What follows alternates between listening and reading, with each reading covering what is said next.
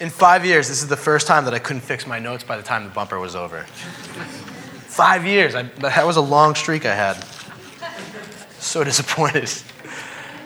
Good morning. I want to tell you all a story. And this is a story I want to tell you. I want to tell you a story about a woman who, her name is Lisa Sharon Harper. Does anybody know Lisa Sharon Harper here? She's been in our church before. She's an acquaintance. She's an activist. And she tells a story about 3.5 years ago when she went to Ferguson, Missouri. And she went to Ferguson, Missouri after a young man named Michael Brown was shot and killed by a police officer. That's when she went. And the reason she went is because she was there and she saw that there were massive rallies and protests. And these massive rallies and protests were in response to the death of Michael Brown. They were in response to the fact that a police officer who shot Michael Brown wrote on his report some incredible indiscrepancies that conflicted with the accounts of eyewitnesses. And she went there because there were rallies based on the fact that Michael Brown's body laid there for 4 hours before anybody did anything to give dignity to that body. And she went there because when the federal government came in and investigated the Ferguson Police Department, what they found was that there was gross misconduct and gross acts of racism that took place within the police department, and yet nothing was done to reprimand or to punish, period. And she went because there was this city filled with churches and pastors and leaders and other activists, and for some reason, these pastors and churches and activists and organizations, for some reason they could not get together and work with those who were protesting, with those who were rallying.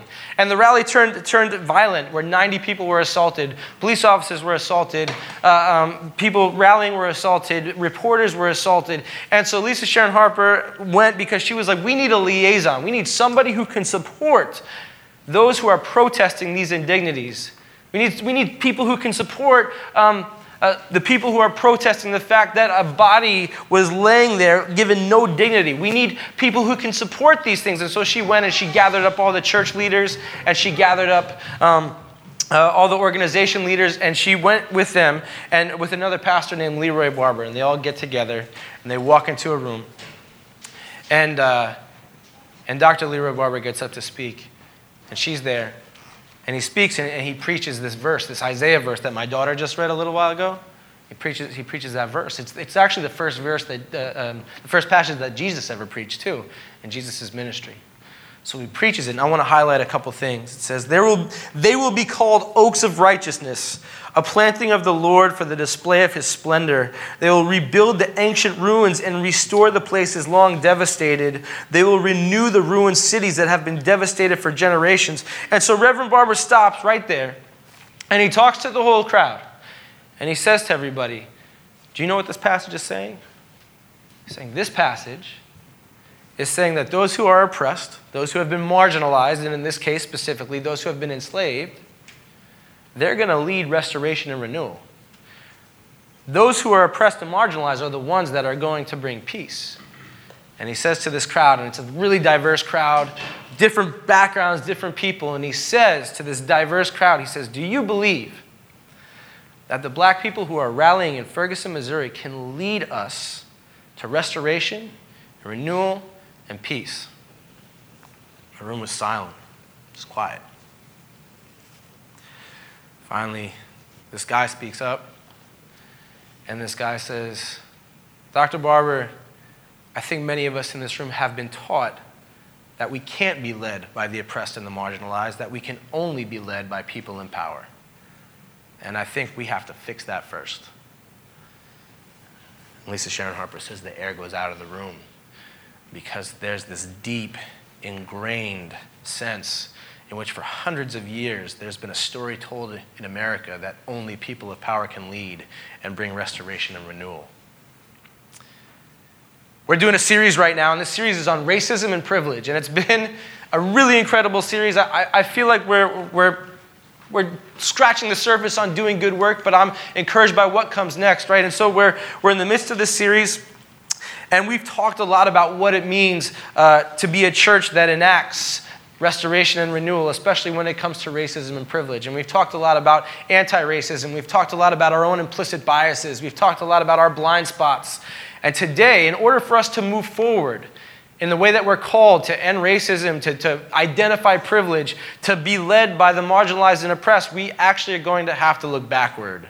And we're going to have to rewrite history in some ways, and it's going to be a little bit painful today.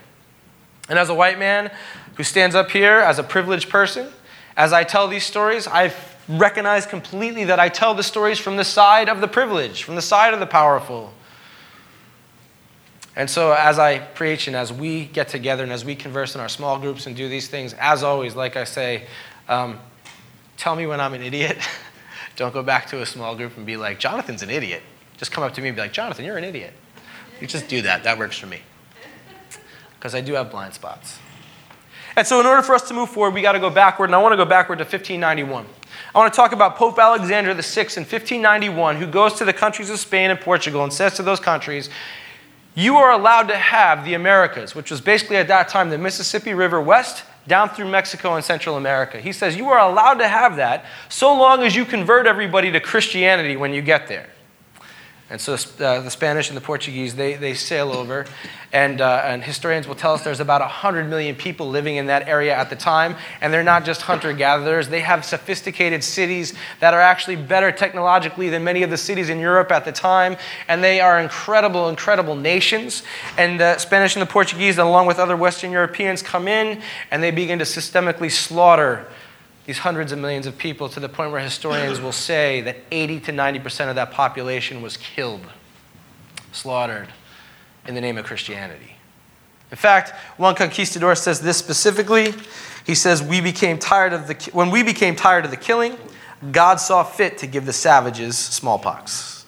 Because when the powerful are in charge, the name of God, God is on our side. And because God is on our side, God wills the acts in which we're complicit in. And then that frame of mind continues. The frame of mind continues. Ben Franklin, who's on our $100 bill, argues before the British Parliament, and he says there's not enough white Anglo-Saxon Protestants in the new Americas. What I say that we should do is we need to close off America to everybody except white Anglo-Saxon Protestants. He loses that battle, but it's written in the British Parliament history. And then Thomas Jefferson gets up in 1776 and he says all men are created equal until we get to paragraph 23 of the Declaration of Independence. Anybody ever get down 23 paragraphs in that? Me neither, up until like 2 weeks ago.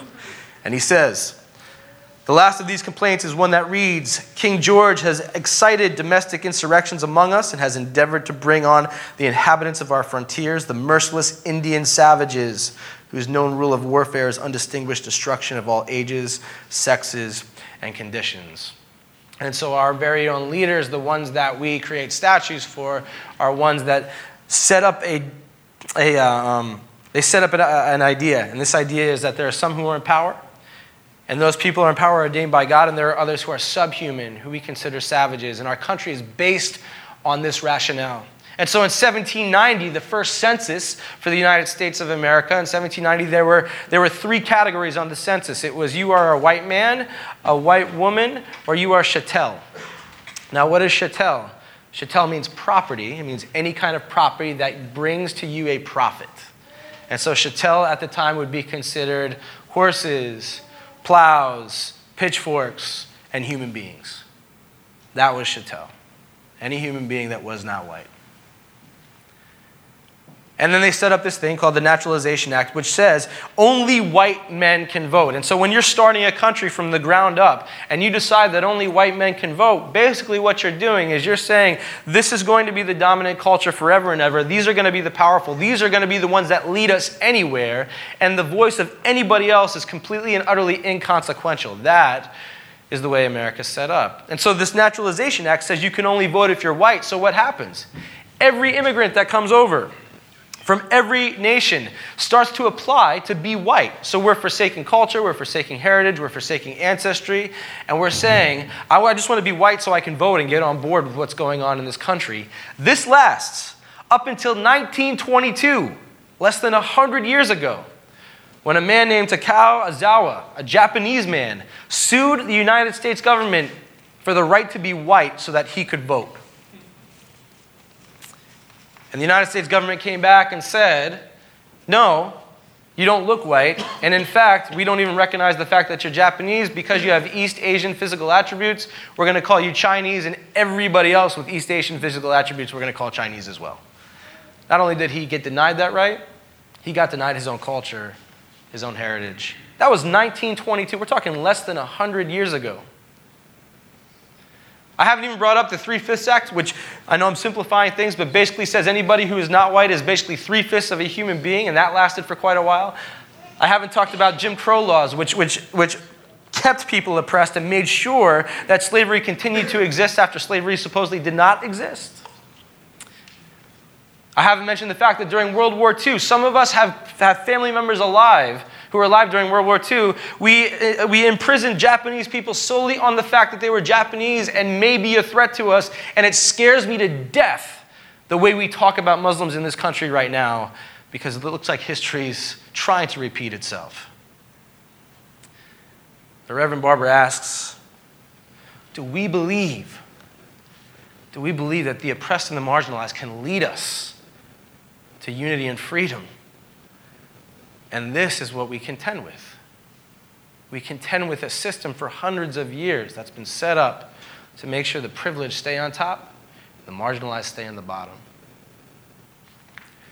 Now, some of you might be saying, this is all in the past, right? We don't have those laws any longer. They're not there. What's going on, right?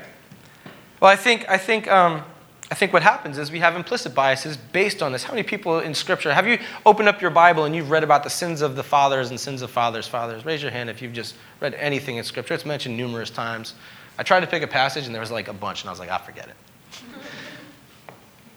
This is the sins of our fathers, my fathers, the sins of my father's fathers, where we are reaping those sins right now. So we have these implicit biases. We have these blind spots. We have these subconscious ways in which we defer to power just with triggering words. The Ohio State University did a study, and there was a bunch of studies you can look online, but they did a study, and these studies all say the same thing, that 3 of every 4 human beings, not 3 out of every 4 white people, 3 out of every 4 human beings have implicit bias. Implicit bias towards people of color. 3 out of every 4. And we do. And so this is like my time at confession. What do you think when you hear about a man who has 5 children from 3 different women? Anybody think about the president? Yeah, I guess it's been in the news. Welfare queen. The vast majority of welfare recipients are white. When I say welfare queen, what do I think? What do we think? In the 80s, there was a war on drugs. How many people took part in the war on drugs through DARE or Just Say No? Evidently not too many of you. And what happened? Well, there was crack addiction. Crack was the big epidemic. And because crack largely affected African Americans, what did we do? We had a war on drugs. And what we did is we said, these people are dangerous. They're addicted. We're going to throw them in prison, and prison populations increased exponentially. And we said, good, it's a war, and we got to get these addicts out of here. And then now we have another thing. It's called the opioid crisis. And the opioid crisis happens by and large to people who are white. And so what do we say? Do we say it's a war on drugs? No, we have governors on commercials saying if you are addicted to opioids, you can get help. And then we put phone numbers and websites where you can find help for your addiction because we have implicit biases based on the sins of my fathers and my father's fathers. And our implicit bias keeps us from believing the words of Isaiah. The oppressed and the marginalized can bring us to a place of restoration and renewal.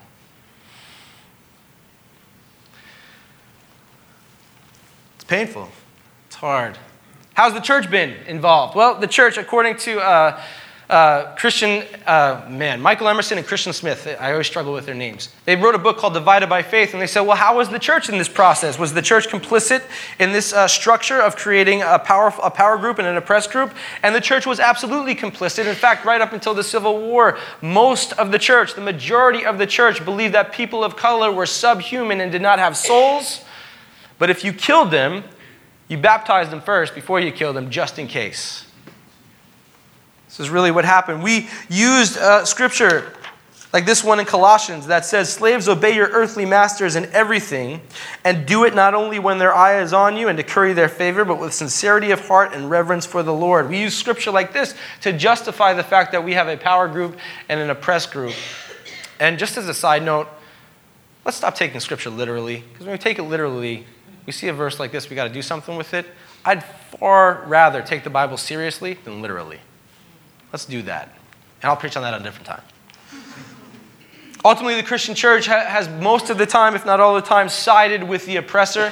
They've sided with the powerful. They've forsaken the oppressed. Now, I'd be remiss not to mention a few people in the mix. Cotton Mather comes to mind, who in 1751, long before it was popular, advocated for slaves' rights and the rights of people of color. But by and large, the church has stood with the oppressor right up until today. I mean, on my social media feed, when our leader called certain countries whatever he called them, Christians on my media feed were like, well, he's right, without taking into account the fact that America went into those countries, destabilized them intentionally, divided them intentionally, and it was like, why can't you keep up? And so part of me gets angry. Part of me wants to throw the baby out with the bathwater.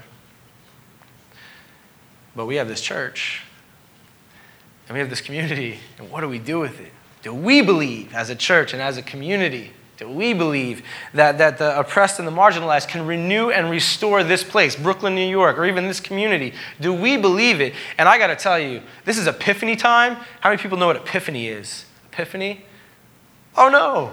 Epiphany's great. Because what we're celebrating is we're celebrating the light of Jesus Christ. That's what we're celebrating. We're celebrating the fact that God says, how do I come into the world to show them what heaven looks like? And God comes into the world as Jesus Christ. The light has come. And what Jesus does, the way Jesus acts, gives us a glimpse as to what the kingdom of heaven looks like. That's what it is. And so what does the kingdom look like? What does the kingdom of heaven look like? Well, first of all, the kingdom of heaven tells us, Jesus tells us that we are all loved beyond anything we could ever imagine. We are all loved. The powerful are loved regardless of the fact that we have been egregious in some of our sins. The oppressed are loved and completely and utterly loved. We are forgiven. There is good grace for all of us. The ideas of guilt and shame are eradicated from all of us. But then we thank God for that, and then we move farther. We move farther because what does Epiphany show us? Well, it shows us what the kingdom of heaven looks like through Jesus. And what does Jesus do? Jesus does not treat people equally. Jesus doesn't treat people equally. Jesus has far more compassion for the Samaritans who are ethnic minorities. And Jesus has far more grace for the Syrophoenician who's an ethnic minority. And Jesus has far more love for the Roman centurion who is the one who is an oppressor. And Jesus has deep, deep empathy for those who are mentally unstable. The Bible calls them demon-possessed, right? Jesus does not treat people equally. Jesus treats people equitably. Right? Jesus goes to those who have less, the lower socioeconomic, the women whose gender was completely and utterly not acknowledged, and he goes to them, he says, you matter, you are loved, you are a part of my kingdom. And we get to do that too. We get to say, I believe that because of the incarnation of Jesus Christ, that the oppressed and the marginalized can lead us into restoration and renewal. I believe that it doesn't have to be the powerful that leads the way. And I believe that the powerful, the privileged, me, can go ahead and take a seat at the feet of those who have been oppressed and marginalized and learn quite a bit, and unity comes through that. That's where unity comes. That is the good news of Epiphany. That is the good news of the incarnation. That's the good news of Jesus Christ. So for all of us feeling like guilt and shame, yeah, our history is a mess. And the beauty is, we get to change it. We get to bring the kingdom of heaven here to earth. We get to do that because we are so loved and so forgiven that we are compelled to do it. So the question becomes, how do we do it? There's a woman in our church. Her name is Hannah Johnston, and she is not here this week because she's at a conference. But she goes to our church, and then she's on staff at another church called St. Lydia's. And I was talking to Hannah, and I said, Hannah, talk to me a little bit about some of the work you do as a church. And she goes, well, we have this thing called Show Up Group. And I go, what's Show Up Group? And she goes, whenever any policy needs to be enacted, or whenever there's a rally, or whenever there's a protest, or anything like that, we just show up. And I was like, that's it? She goes, yeah, we wear buttons, their church name on them. And I was like, that's corny. And then she was like, but what we do is we show up, and we don't show up to lead. What we do is we show up because there is a felt need. Maybe it's the need of DACA, maybe it's the need of Black Lives Matter, maybe it's the need of women, maybe it's Pride March in June, one of those things. But what we do is we know that there are people who are oppressed and marginalized who are leading these movements, and we just want to show up to support the oppressed and marginalized as they lead us into something greater, as they renew us. And so I said to Hannah, Hannah, is it okay if we steal that? And she was like, no. And I was like, I'm stealing it anyway. No, that didn't go like that. It didn't go like that. No. She was like, please. She was like, we want to get the word out. So what we're doing as a church, how do we start this as a church? We're going to get practical. We're going to show up. We're going to show up. You know what we're going to do? We're going to get corny pins with our church name on them. And whenever there's a Black Lives rally, we're going to show up. Whenever there is queer communion, we're going to show up. Whenever there's a rally like there was yesterday, which many women at our church were at, we're going to show up. And we're not going to show up to lead. We're going to show up because we believe the gospel tells us that the oppressed and the marginalized will lead the way into something greater and more powerful and more unifying than we could ever imagine. That is why we show up. And we're going to do it. So if you want to show up, I'm going to make it real simple for you. There's a computer in the back. And there's a form, and the form asks for two things, your name and your email. Sign up for Show Up, and we'll get you a pin. And it'll be amazing. And it'll be amazing. Because we'll enact the words of Isaiah. Because we'll enact the epiphany of Jesus Christ that tells us the kingdom of heaven is here, and this is what it looks like, and you are so loved that you get to be a part of it. So let's sign up, and let's show up. As a church, here's what I promise. I promise as a church we'll let each and every one of you know when these things we can show up to happen. And as a church, I promise you that we will tell you when it's time for us to sit at the feet of those who have been oppressed and marginalized and learn from their rallies, learn from the protests, learn from the good work they're doing because it brings unity. I was talking to a group that we're partnering with, the Arab American Family Support Center here in New York City. And I asked them, I said, hey, how can our church help? And they said, well, we had a DACA rally in December, and then we had a rally for refugees in November.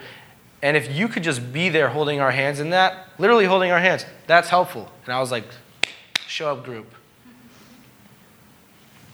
That's what we're going to do as a church. And we're going to do it because the gospel message is real, because our history is painful, and it should not be forgotten. And we should develop a culture of grief. I talked about a culture of grief a couple weeks ago. We should develop it, but we shouldn't stay there. We can move to a place where we enact the kingdom of heaven here on earth. And Jesus Christ says, each and every one of you are loved beyond all you can imagine. I want you to be a part of enacting the kingdom of heaven. And we all say, amen. And we do it. So I want you to pray with me. I want you to pray. This is a prayer from Lisa Sharon Harper. She wrote this in a book, and she said, this is the prayer that I said to the people in the room in Ferguson when we all got together. And this is the prayer that I want to pray with us today. And so what I want us to do is I want us to close our eyes right now. Remember Isaiah's statement that it will be oppressed and the brokenhearted and the captives and the imprisoned who will repair the ruined cities and the devastations of many generations. And right now, I just want to thank God for that good news. And right now, I want you to imagine yourself being led by the oppressed in Brooklyn, New York, here, in this place. And I want you to give a prayer of thanks that our gospel is one where the oppressed and the marginalized lead the way.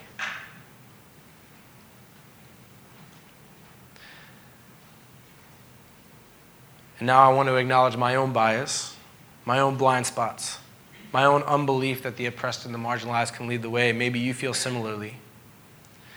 And if you do, I'm going to ask you to pray what I'm going to pray. Lord, I believe, help my unbelief.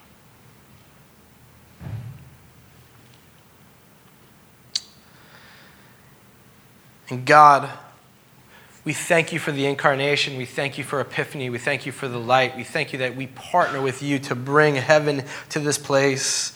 Guide our steps as we enter the movement to repair what is broken here in the U.S. We pray this in your name. Amen.